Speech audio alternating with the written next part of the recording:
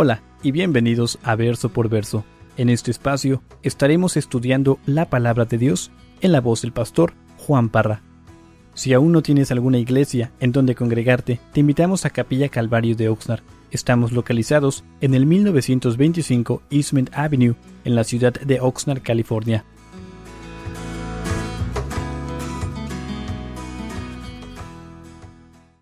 Abramos nuestras Biblias a Primera de Reyes, capítulo 11. Primera de Reyes, capítulo 11. Cuando estén ahí, digan amén. Se me está yendo la voz. Estuve gritando bastante ahí en el partido de béis. ¿Están todos ahí? Gloria a Dios.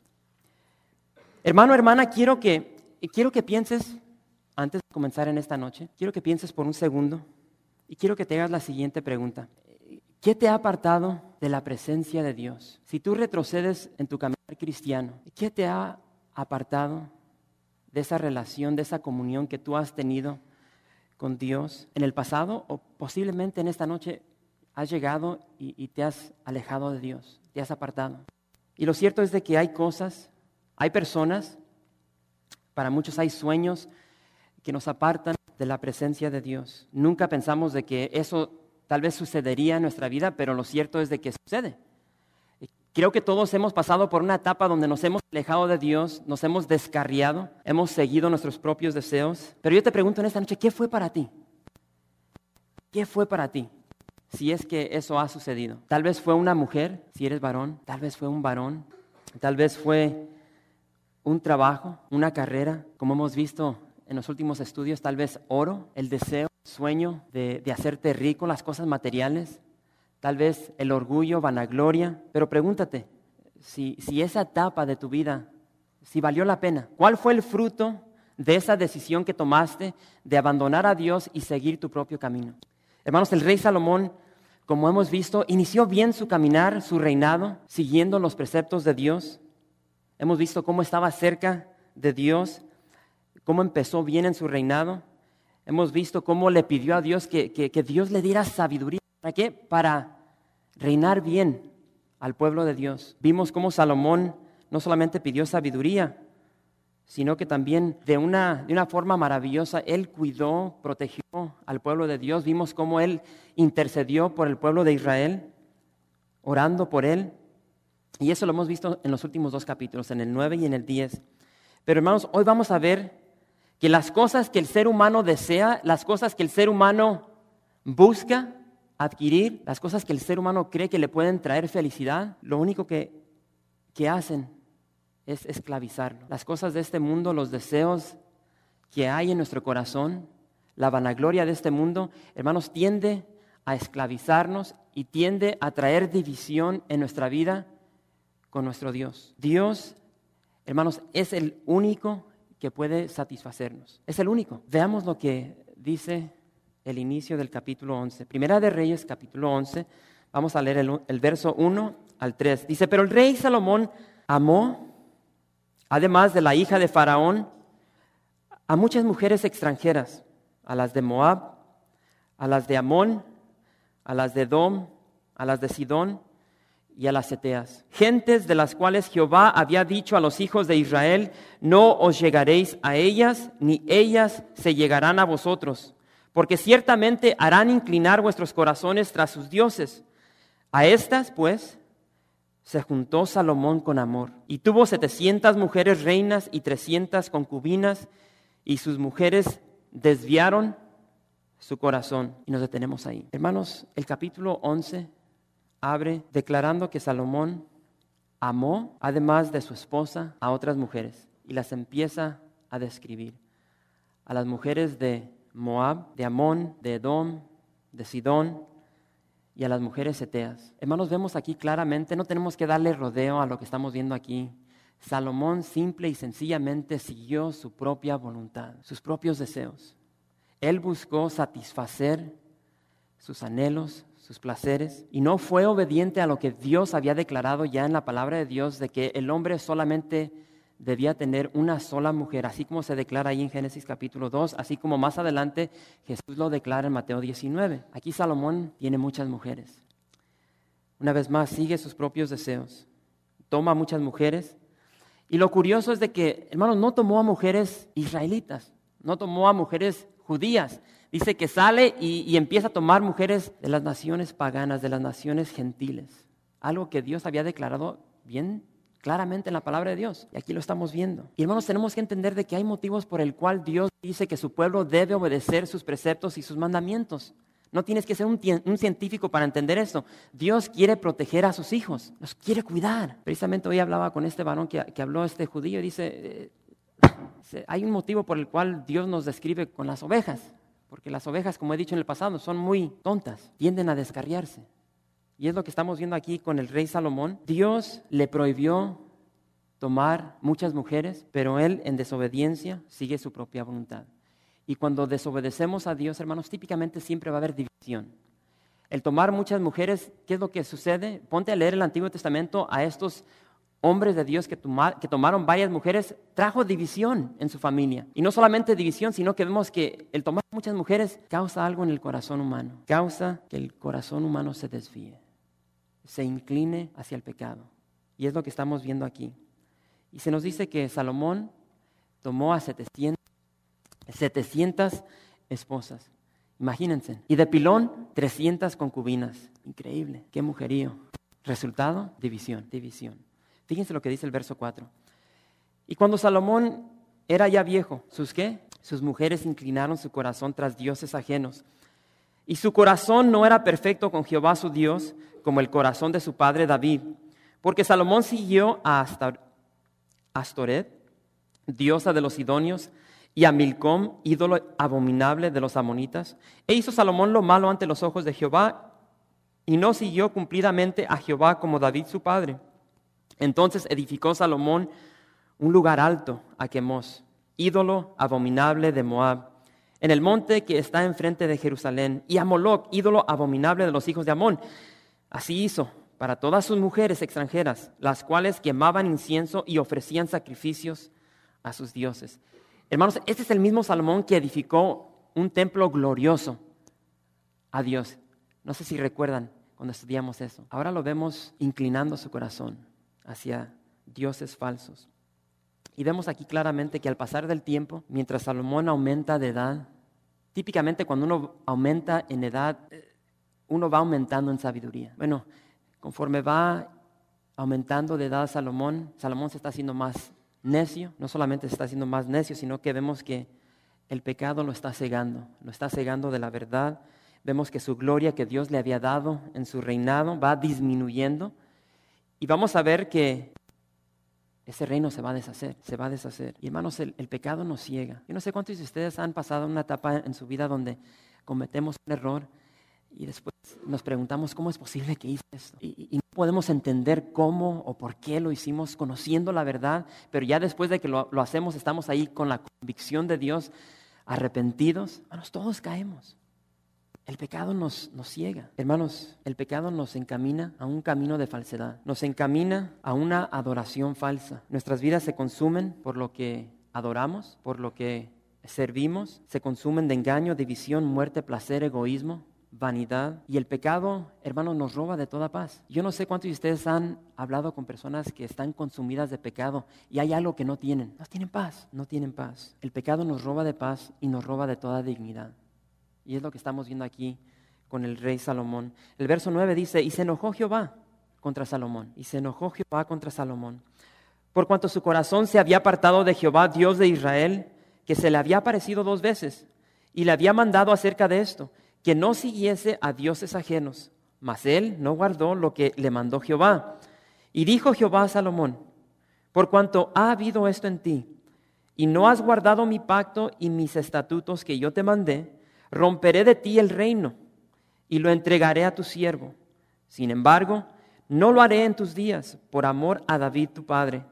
Lo romperé de la mano de tu hijo, pero no romperé todo el reino, sino que daré una tribu a tu hijo, por amor a David mi siervo y por amor a Jerusalén, la cual he elegido. Hermanos, ¿cuál fue el resultado de la desobediencia de Salomón? Ahí abre el verso 9 y dice de una manera especial, dice que se enojó Jehová contra Salomón. Hermanos, esta palabra enojo en el hebreo es la palabra anaf. Y en el hebreo, en el original, significa respirar con agitación. Yo no sé cuántos de ustedes se han enojado. Si tienes hijos, yo sé que te has enojado. Y a veces tus hijos te hacen enojar y yo no sé ustedes, pero a veces uno, para allá vas, Juan. Te ves como que no he experimentado eso. Y te hacen enojar y empieza ese agitar, ese respirar. Empieza a respirar más rápido. ¿Han experimentado eso? Y hermanos, aquí dice de que Dios se enojó, se agitó por lo que Salomón hizo. Hermanos, yo leía esto y a mí me tocó porque, hermanos, Dios se relaciona con nosotros. Dios siente. Dios está al tanto de lo que está sucediendo. Dios está en los cielos, pero está aquí en la tierra. Y Dios está al tanto de lo que Salomón está haciendo. Él sabe de que Salomón está en completa desobediencia a lo que Dios ha establecido para su reino, para su persona, como esposo, como padre. Él sabe de que Salomón está aumentando oro, mujeres, ya sabemos por qué su palacio estaba tan grande. Está aumentando caballos. Completa desobediencia a lo que Dios quería para Salomón, para sus reyes. Y Dios está al tanto de esto. Hermanos, Dios se preocupa por nosotros. Dios está al tanto de lo que cada uno de nosotros está padeciendo el día de hoy. ¿Tienes un problema matrimonial? Dios sabe. ¿Tienes problemas con tus hijos? Dios sabe. ¿No tienes trabajo? Dios sabe. ¿Hay enfermedad en tu familia? Dios sabe. Dios siente lo que tú estás sintiendo. Dios se relaciona con la humanidad, con nosotros, con sus hijos. Y para mí esto fue algo tan hermoso. Dios está enojado con lo que está haciendo su hijo Salomón. Pablo en el Nuevo Testamento dice, o exhorta, dice, no contristéis al Espíritu Santo. Hermanos, Salomón contristó al Espíritu de Dios. Por tanto, Dios va a aplicar justicia. Lo va a castigar. ¿Quién de aquí no castiga a sus hijos? Dios va a castigar a Salomón. El resultado de eso, división, un reino dividido. El pecado siempre, una vez más, trae división a nuestras vidas, a nuestras familias, a nuestros matrimonios, pero en especial trae división entre nosotros y Dios. Hermanos, el pecado siempre va a poner división, va a impedir esa comunión que tenemos con Dios. El reino de Salomón, hermanos, va a ser dividido, pero aún en este juicio de parte de Dios, aún en este juicio de dividir el reino de Israel, vemos de que Dios, hermanos, en su juicio, ese juicio va mezclado, va rociado con inmerecida misericordia. Y lo dice ahí, no traeré mi juicio en tus días, le dice Salomón. Le dice Dios a Salomón, no traeré mi juicio en tus días. ¿Por qué? Por amor a David, tu padre. La misericordia de Dios. Algo increíble. Continúa la historia y dice el verso 14, y Jehová suscitó un adversario a Salomón, Hadad edomita, de sangre real, el cual estaba en Edom. Porque cuando David estaba en Edom y subió Joab, el general del ejército, a enterrar los muertos, y mató a todos los varones de Edom, porque 6 meses habitó allí Joab y todo Israel, hasta que hubo acabado con todo el sexo masculino en Edom. Hadad huyó, y con él algunos varones edomitas de los siervos de su padre, y se fue a Egipto. Era entonces Hadad muchacho pequeño. Verso 18. Y se levantaron de Madián y vinieron a Parán, y tomando consigo hombres de Parán vinieron a Egipto, a Faraón, rey de Egipto, el cual les dio casa y les señaló alimentos y aún les dio tierra. Y halló Hadad gran favor delante de Faraón, el cual le dio por mujer la hermana de su esposa, la hermana de la reina Tapenes. Y la hermana de Tapenes le dio a luz su hijo Genubat, al cual destetó Tapenes en casa de Faraón, y estaba Genubat en casa de Faraón entre los hijos de Faraón. Y oyendo Hadad en Egipto que David había dormido con sus padres y que era muerto Joab, general del ejército, Hadad dijo a Faraón, déjame ir a mi tierra. Faraón le respondió, ¿por qué? ¿Qué te falta conmigo que procuras irte a tu tierra? Él le respondió, nada, con todo te ruego que me dejes ir. Y hermanos, aquí se empieza a desarrollar la historia. Empezamos a ver lo que está sucediendo, como dijo nuestra hermana, detrás de las cortinas. Dios tiene un plan y muchas veces no lo vemos. Muchas veces no lo entendemos, pero Dios está obrando su perfecta voluntad. Y hermanos, quiero que recordemos las palabras de Salomón en el capítulo 5. Ahí en el capítulo 5, en el verso 4, se nos había dicho que Jehová había dado paz por todas partes. Dice así, el final del verso 4, pues ni hay adversarios, ni mal que temer. Ahí estamos hablando al inicio del reinado de Salomón. Hermanos, cuando estamos en Cristo, no hay nada de qué temer. Cuando estamos en obediencia, no hay nada de qué temer. Es cuando estamos en pecado que empezamos a temer. A veces hay pecado en nuestra vida y nos da temor, nos da preocupación de que, híjole, ¿qué si se da cuenta? Mi esposa, mis hijos, el hermano, la hermana. Cuando estamos en Cristo no hay nada que temer. Ahora, cuando nos apartamos de Él, Jesús dijo, nada podéis hacer, nada podéis hacer. Hermanos, el corazón de Salomón está desviado. Por tanto, ahora vamos a ver el fruto de su corazón. Y vemos de que Dios ha provocado adversarios a Salomón. Dios va a levantar adversarios para que vengan en contra de Salomón. Y puede ser que eso suene cruel, pero no es cruel, hermanos. Es misericordia. Y aquí vemos de que Dios va a levantar varios adversarios y los vamos a ver en esta noche.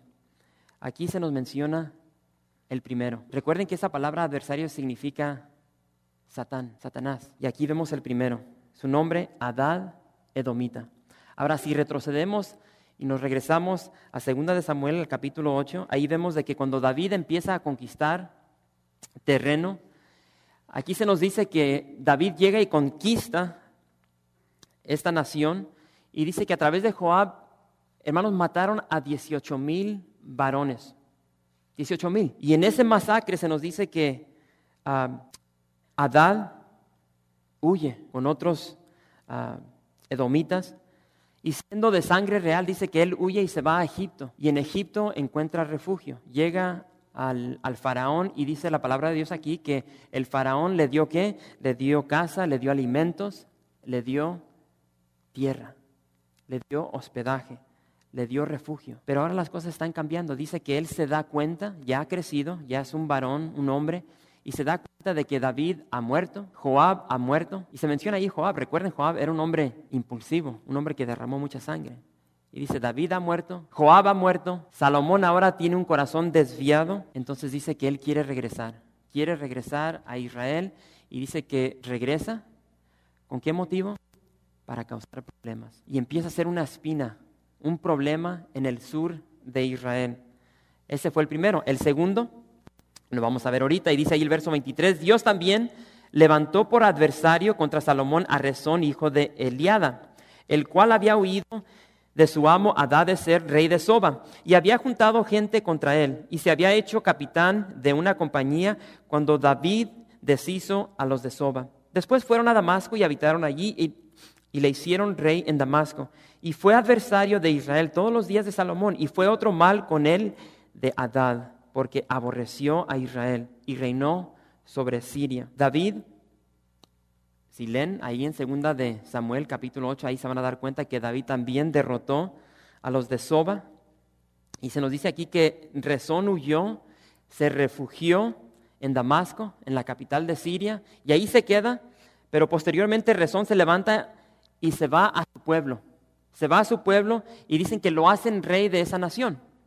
Ya después de que lo hacen rey de esa nación, dice que regresa con un propósito de atacar, de causar problemas al rey de Israel, a Salomón. Entonces aquí vemos algo, hermanos, que ahora Israel, que ha estado en esa etapa conocida como la etapa dorada de Israel, gran paz, ahora está siendo atacada del sur, está siendo atacada del norte. ¿Con qué propósito? Con el propósito de que Salomón abra sus ojos, reflexione, se dé cuenta cómo está viviendo, con el propósito de llevarlo al arrepentimiento. Pero hermanos, no está funcionando, vamos a prenderle poquito más al fuego y Dios va a levantar a otro adversario. Y dice el verso 26, también Jeroboam, hijo de Nabat, efrateo de Sereda, siervo de Salomón, cuya madre se llamaba Serúa, la cual era viuda, alzó su mano contra el rey. La causa por la cual éste alzó su mano contra el rey fue esta.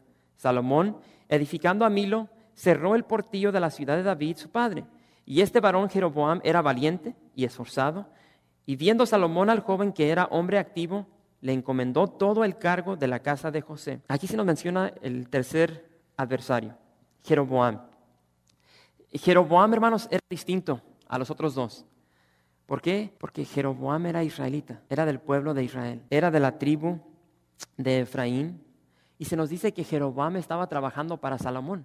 Algo pasó que causó fricción entre estos dos. Se nos dice que Jeroboam era un hombre valiente, esforzado, talentoso, dotado, con gran habilidad, pero este hombre va a ser la tercera espina para el reinado de Salomón. Hermanos, muchas veces nos metemos en aprietos, en dificultades, por las cosas que hacemos o por las cosas que no hacemos.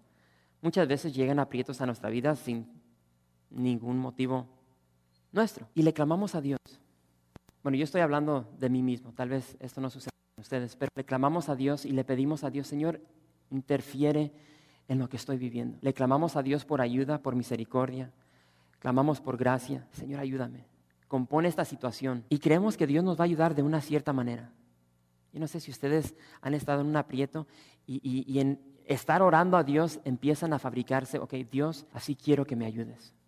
Y te empiezas a idear una manera que tú piensas que Dios va a ayudarte. ¿Nunca han hecho eso? Algunos. Pero la palabra de Dios es clara, hermanos. Los caminos de Dios no son los nuestros. Los pensamientos de Dios no son los nuestros. Dios obra de una manera increíble. Y como menos lo esperamos, obra Dios. Cuando menos lo esperamos, es cuando Dios obra. Hoy vimos ese testimonio. Dios va a usar a Jeroboam para sus propósitos. Lo va a usar. Así como usó a Faraón en el tiempo de Moisés. Así como va a usar a naciones paganas para traer juicio sobre su pueblo. Dios va a usar a Jeroboam. Fíjense, el verso 29. Ya vamos a terminar, hermanos. ¿Están ahí? Verso 29. Aconteció, pues, en aquel tiempo, que saliendo Jeroboam de Jerusalén, le encontró en el camino el profeta Ahías Silonita. Y estaba cubierto con una capa nueva y estaban ellos dos solos en el campo. Y tomando Ahías la capa nueva que tenía sobre sí, la rompió en 12 pedazos. Y dijo a Jeroboam, toma para ti los 10 pedazos, porque así dijo Jehová Dios de Israel, he aquí que yo rompo el reino de la mano de Salomón y a ti te daré 10 tribus. Y él tendrá una tribu por amor a David mi siervo y por amor a Jerusalén, ciudad que yo he elegido de todas las tribus de Israel. Por cuanto me han dejado y han adorado a Astoret, diosa de los sidonios, a Quemos, dios de Moab, a Moloc, dios de los hijos de Amón, y no han andado en mis caminos para hacer lo recto delante de mis ojos, y mis estatutos y mis decretos, como hizo David su padre. Pero no quitaré nada del reino de sus manos, sino que lo retendré por rey todos los días de su vida, por amor a David mi siervo, al cual yo elegí y quien guardó mis mandamientos y mis estatutos. Pero quitaré el reino de la mano de su hijo y lo daré a ti, las 10 tribus, y a su hijo daré una tribu para que mi siervo David tenga lámpara todos los días delante de mí en Jerusalén, ciudad que yo me elegí para poner en ella mi nombre. Hermanos, Salomón sigue cegado, sigue ciego, sigue consumido por su pecado. Y aquí vemos el inicio de esa división, hermanos, sobre ese reino glorioso de Salomón. Hermanos, ese reino que creció para ser el reino más potente, más rico en todo el mundo en el tiempo de Salomón. Este reino es dividido. ¿Por qué? Por el pecado. Uno de los imperios más poderosos es dividido por el pecado, el poder del pecado. Vemos que el profeta Ahías rompe su capa en 12 pedazos, le da 10 a Jeroboam, profetiza que el reino va a ser dividido en dos tribus se quedarían con Salomón por amor a David y las otras 10 tribus serían para Jeroboam. Hermanos, el pecado de Salomón lo ha alcanzado. El pecado de Salomón lo ha alcanzado. Lo que sembró ahora está dando su fruto, está creciendo, ha crecido. Ahora se está extendiendo, sus ramas se han extendido por todas partes, ya no se puede ocultar. Y así es el pecado. Hermanos, es imposible detener el fruto del pecado. Muchas veces pensamos que lo podemos esconder y hay personas que lo esconden bien por un tiempo, pero tarde o temprano sube a la superficie. Es imposible ocultar el pecado. Tal como Salomón dirá más adelante, ahí en el libro de Eclesiastés, todo tiene su tiempo, todo tiene su tiempo. Y hermanos, Dios ha permitido estos problemas. Dios ha permitido estos adversarios que lleguen al reino, a la vida de Salomón, con el propósito de llevarlo al arrepentimiento. Vuelvo a repetir eso. Dios tiene un plan, Dios tiene un propósito, pero ese propósito no está funcionando ahorita. Entonces, ¿qué es lo que hace Dios? Tío, que no has escuchado, no has abierto tus ojos, te estoy causando problemas en el sur, en el norte, no haces caso, entonces ahora llegan los problemas internos. Ahora ha llegado el problema al corazón de Israel, para ver si de esta manera Salomón abre los ojos, ablanda su corazón y se arrepiente, pero no está funcionando. Su siervo Jeroboam se ha convertido en su rival. Y el verso 37 dice, yo pues te tomaré a ti y tú reinarás en todas las cosas que deseare tu alma. Aquí Dios está hablando a Jeroboam a través del profeta. Yo pues te tomaré a ti, o sea, Jeroboam, y tú reinarás en todas las cosas que deseare tu alma y serás rey sobre Israel. Y escuchen el verso 38. Y si prestares oído a todas las cosas que te mandare y anduvieres en mis caminos e hicieres lo recto delante de mis ojos, guardando mis estatutos, mis mandamientos, como hizo David mi siervo, yo estaré contigo y te edificaré casa firme, como la edifiqué a David. Yo te entregaré a Israel. Y yo afligiré a la descendencia de David a causa de esto, mas no para siempre. Por esto Salomón procuró matar a Jeroboam, pero Jeroboam se levantó y huyó a Egipto, a Sisac, rey de Egipto, y estuvo en Egipto hasta la muerte de Salomón. Hermanos, Dios le promete a Jeroboam. Recuerden, es un adversario. Dios llega a Jeroboam y le dice: Jeroboam, te voy a dar el reinado de Israel, te voy a dar un reino, te voy a prosperar, te voy a bendecir. Hermanos, ¿están escuchando eso? Como que se apaga, o soy yo, como que se apaga el sonido a hacer un celular. Ahí va de vuelta. Dios le promete a Jeroboam y le dice: mira, yo te voy a prosperar, te voy a bendecir. Voy a hacer de este reinado que te voy a dar un reinado firme. ¿Sí vieron eso? Pero ¿cuáles son las condiciones? Siempre hay condiciones. ¿Sí? Cuando ustedes van a comprar un carro, ¿qué es lo primero que hacen? Llegan, ven el carro, lo manejan, se meten adentro, respiran ese olor tan celestial el olor de un carro nuevo. El radio, adentro, ven todo lo que tiene el carro, se enamoran, pero después regresas a ese infierno, a esa oficina donde sacan el contrato que ni se puede leer y te lo ponen enfrente de ti y nomás tienes que firmar aquí, y tú estás aquí, no, nomás firma. Tus pagos van a ser de $600. Y si no los pagas, cuídate. Hermanos, siempre hay condiciones. Y Dios le dice a Jeroboam: te voy a bendecir, te voy a prosperar. Condiciones, las mismas que Dios le dio a Salomón y a David. Y le dice: debes guardar mis estatutos, debes guardar mis mandamientos, debes hacer lo recto delante de mí. En otras palabras, obedecer. Una palabra tan profunda, tan poderosa, pero muchas veces difícil de hacer, obedecer. El doctor nos dice: estás 30 libras de sobrepeso, tienes que cuidar lo que estás comiendo, pero vas a Marie Callender y te compras un cheesecake que pesa como 10 libras y empiezas a comer un pedazo. Tiene como 1,400 calorías, no sé cuántas tiene, pero te comes una y otra. Obedecer. Hermanos, es tan importante obedecer los preceptos, los mandamientos de Dios en nuestra vida. Salomón no obedeció. Él ha seguido sus propios preceptos, mandamientos, caminos, su propia voluntad, sus propios deseos. Consecuencias, división. Pero ahora Salomón se entera de que hubo un encuentro entre Jeroboam y el profeta Ahías, y Jeroboam ahora tiene que correr. ¿Por qué? Porque Salomón lo quiere matar. Y dice aquí la palabra de Dios que Jeroboam huye ¿a dónde? A Egipto. Se va a Egipto, al rey Sisac, donde se queda hasta que Salomón muere. Hermanos, ¿no recuerdan a esa mujer que tomó Salomón por su primera esposa? Era la hija de un faraón de Egipto y le construyó un palacio increíble. Salomón va a Egipto, hace la paz con el faraón, toma a su hija como esposa, le construye un palacio, llegan a ser aliados. Pero ahora vemos de que las cosas están cambiando. Ahora vemos de que Jeroboam huye y se va a Egipto y se refugia bajo este rey.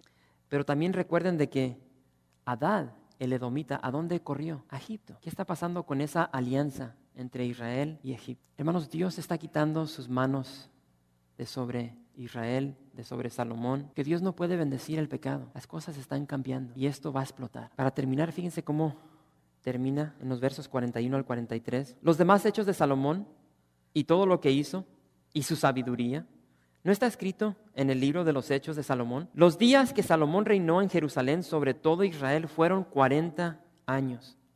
Y durmió Salomón con sus padres y fue sepultado en la ciudad de su padre David y reinó en su lugar Roboam, su hijo. Hermanos, se cree que Salomón comenzó su reinado a la edad de 20 años. ¿Reinó cuántos años? 40. Se cree que Salomón murió a la edad de 60 años. Ya hemos visto de que su padre murió de 70. de 70 años. Pero hermanos, hay una gran diferencia entre Salomón y David. Y hablamos ya sobre eso. David, por más de 15 años, vivió en el desierto, huyendo del rey Saúl. David fue un hombre de guerra, un hombre que derramó bastante sangre, que vivió mayor parte de su vida peleando, luchando, y eso acaba con el cuerpo. Pero vemos de que David vivió más años que Salomón. Salomón vivió en la etapa dorada de Israel, donde abundó la paz. Me atrevo a decir de que Salomón no conoció la guerra, tan siquiera, solo que esté equivocado, pero no se menciona en ninguna ocasión donde Salomón haya salido en batalla. Sin embargo, dice que vivió 10 años menos que David. Y hay una promesa que muchos creen nunca se cumplió en la vida de Salomón. Y esa promesa la vimos en el capítulo 3 de Primera de Reyes. Y dice ahí en el verso 14, y Dios le dijo a Salomón, Salomón, si tú anduvieres en mis caminos, guardando mis estatutos y mis mandamientos, como anduvo David tu padre, yo alargaré tus días. Muchos creen que eso no se cumplió en la vida de Salomón, pero al final de su vida de Salomón, todos vamos a llegar ahí un día, cuando se nos acerque ese final respirar, vamos a contemplar sobre la vida. Y cuando llegó ese tiempo para Salomón, Salomón se da cuenta que todo bajo el sol, todo lo que está en este mundo es vanidad. Todo es vanidad. Todo es vanidad cuando no tenemos a Dios. Y hermanos, Él lo tuvo todo. Placeres, riquezas, mujeres, sabiduría, poder, fama. Él lo tuvo todo y dice, todo es vanidad. Hermanos, Dios nos habla de muchas maneras, de distintas maneras, de distintas formas. ¿Cómo estás tú en esta noche? Dios quiso hablar a Salomón. Del sur envió a Hadad Edomit para abrirle los ojos a Salomón. No hizo caso. Del norte le envió a Rezón para abrirle los ojos. De su mismo pueblo manda a Jeroboam y no hizo caso. Y hermanos, muchas veces Dios hace lo mismo en nuestros días. Dios manda a personas que llegan a reprendernos en amor, en veces no en amor, pero con el propósito de hacernos ver algo que hay en nuestra vida que no está bien, que no le está agradando a Dios. Porque lo cierto es de que hay problemas en nuestra vida, hay pecado, y personas nos lo recalcan. Y puede ser que en esta noche hay un Jeroboam, alguien cerca de ti, un familiar, un hermano, una hermana, una madre, un padre, tal vez un hermano aquí de la iglesia que ha llegado a ti, te ha querido abrir los ojos para que veas algo que hay en. ¿Qué estás haciendo con eso? ¿Estás cerrando tu mirada a lo que es real? ¿Estás endureciendo tu corazón? Hermanos, muchas veces hacemos lo que hizo Salomón. Hay problemas en el norte, hay problemas en el sur, y lo único que hacemos es lidiamos con los síntomas, pero nunca vamos al corazón, nunca vamos al cáncer, nunca vamos a la enfermedad. Y es lo que tenemos que hacer. Tenemos que humillarnos, ver la realidad de lo que hay en nuestra vida, y tenemos que enfrentar no los síntomas, sino la enfermedad, el pecado. Porque si no lo hacemos, la paga del pecado, muerte. El pecado trae muchas consecuencias a nuestras vidas, muchas consecuencias. Hermanos, ¿qué estamos haciendo en este día, en esta noche, con las cosas que no le agradan a Dios? No endurezcas tu corazón, arrepiéntete, busca el rostro de Dios. Dios nos ama, y porque nos ama, nos castiga. Y encontré una escritura tan hermosa concerniente al amor de Dios. Y Dios le dice esto a su pueblo, a Israel, cuando ellos estuvieron en rebeldía. Y a través de esa rebeldía Dios los tiene que juzgar, los tiene que castigar, y los envía en cautividad a otra nación. Y con esto quiero cerrar. Escuchen estas palabras de Dios, palabras hermosas. Y Dios le dice a su pueblo, nos dice a nosotros, con un poco de ira escondí mi rostro de ti por un momento, pero con misericordia eterna tendré compasión de ti. Con un poco de ira escondí mi rostro de ti por un momento, pero con misericordia eterna tendré compasión de ti. Y hermano, lo cierto es de que Dios nos castiga, nos corrige en amor, pero después derrama esa misericordia sobre nosotros, esa misericordia inmerecida, su perdón, su gracia. Gracias por visitar calvariooxnard.org. En este sitio web podrás encontrar información fresca cada semana, como los servicios previamente grabados, los cuales están disponibles para ti para que los puedas escuchar en cualquier momento. Estamos seguros que este material será de gran edificación espiritual para tu vida y para tu familia. La visión de Capilla Calvario de Oxnard es ser como Jesús, aprendiendo y viviendo la palabra de Dios.